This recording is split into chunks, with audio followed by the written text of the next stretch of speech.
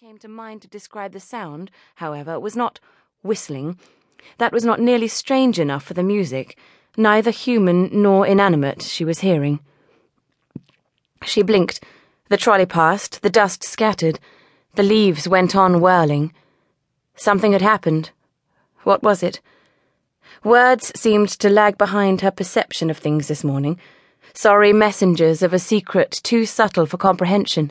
She said, "I am well," but these too were inadequate to describe the disparate thing her body had become ever since Robertson had handed her the paper. She was now standing in the column of sunlight, dust whirring madly about her. Fabric, flesh, veins, nails and sunspots were all suddenly quite dazzling, touched into being by a luminescence she felt all around her. She said, "Thank you," cautiously, as if testing the words, and these alone seemed to retain some of their meaning, this strangest of mornings, though she was not sure to whom she was speaking and did not like to think what talking to herself in the middle of the day suggested. Professor Stone began to walk slowly, and then with more certainty down the long, shining corridor. Elizabeth Stone, Professor of English Poetry, celebrated author of the Dissident Corpus, John Milton and the Poetics of Difference, Fellow of 2 bodies of higher learning, Chair of 2, contributor to 10 journals, editor of 1, was in her 52nd year when life as she knew it came to an end. As it happened, she was standing in a lecture theatre about to demonstrate the swoon that, by communion raised from earth to heaven, the rapturous Wordsworth, when in striking counterpoint, and to the surprise of more than 200 undergraduates, the earth raised itself to meet her. A light flashed across her brain, her left hand dropped the papers it was holding, and the world went black. She woke to find Matthew Cullum, head of English, bending over her, saying, "Elizabeth, can you hear me?" She put the fall down to low blood sugar and resolved not to skip breakfast. A week later she got out of bed and the world went black again. The next morning, while she was brushing her teeth, her left arm went limp. Her hand contracted to a claw and the vision dimmed in her left eye. After 20 minutes, things were back to normal, though her arm remained weak for the rest of the day.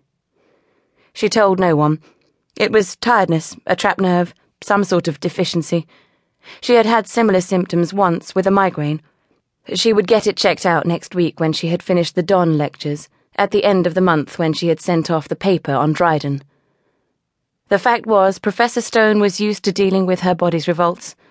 Over the years it had supplied her with a baffling array of ills, and she had become a skilled opponent of it, though it had never before behaved with quite such abandon.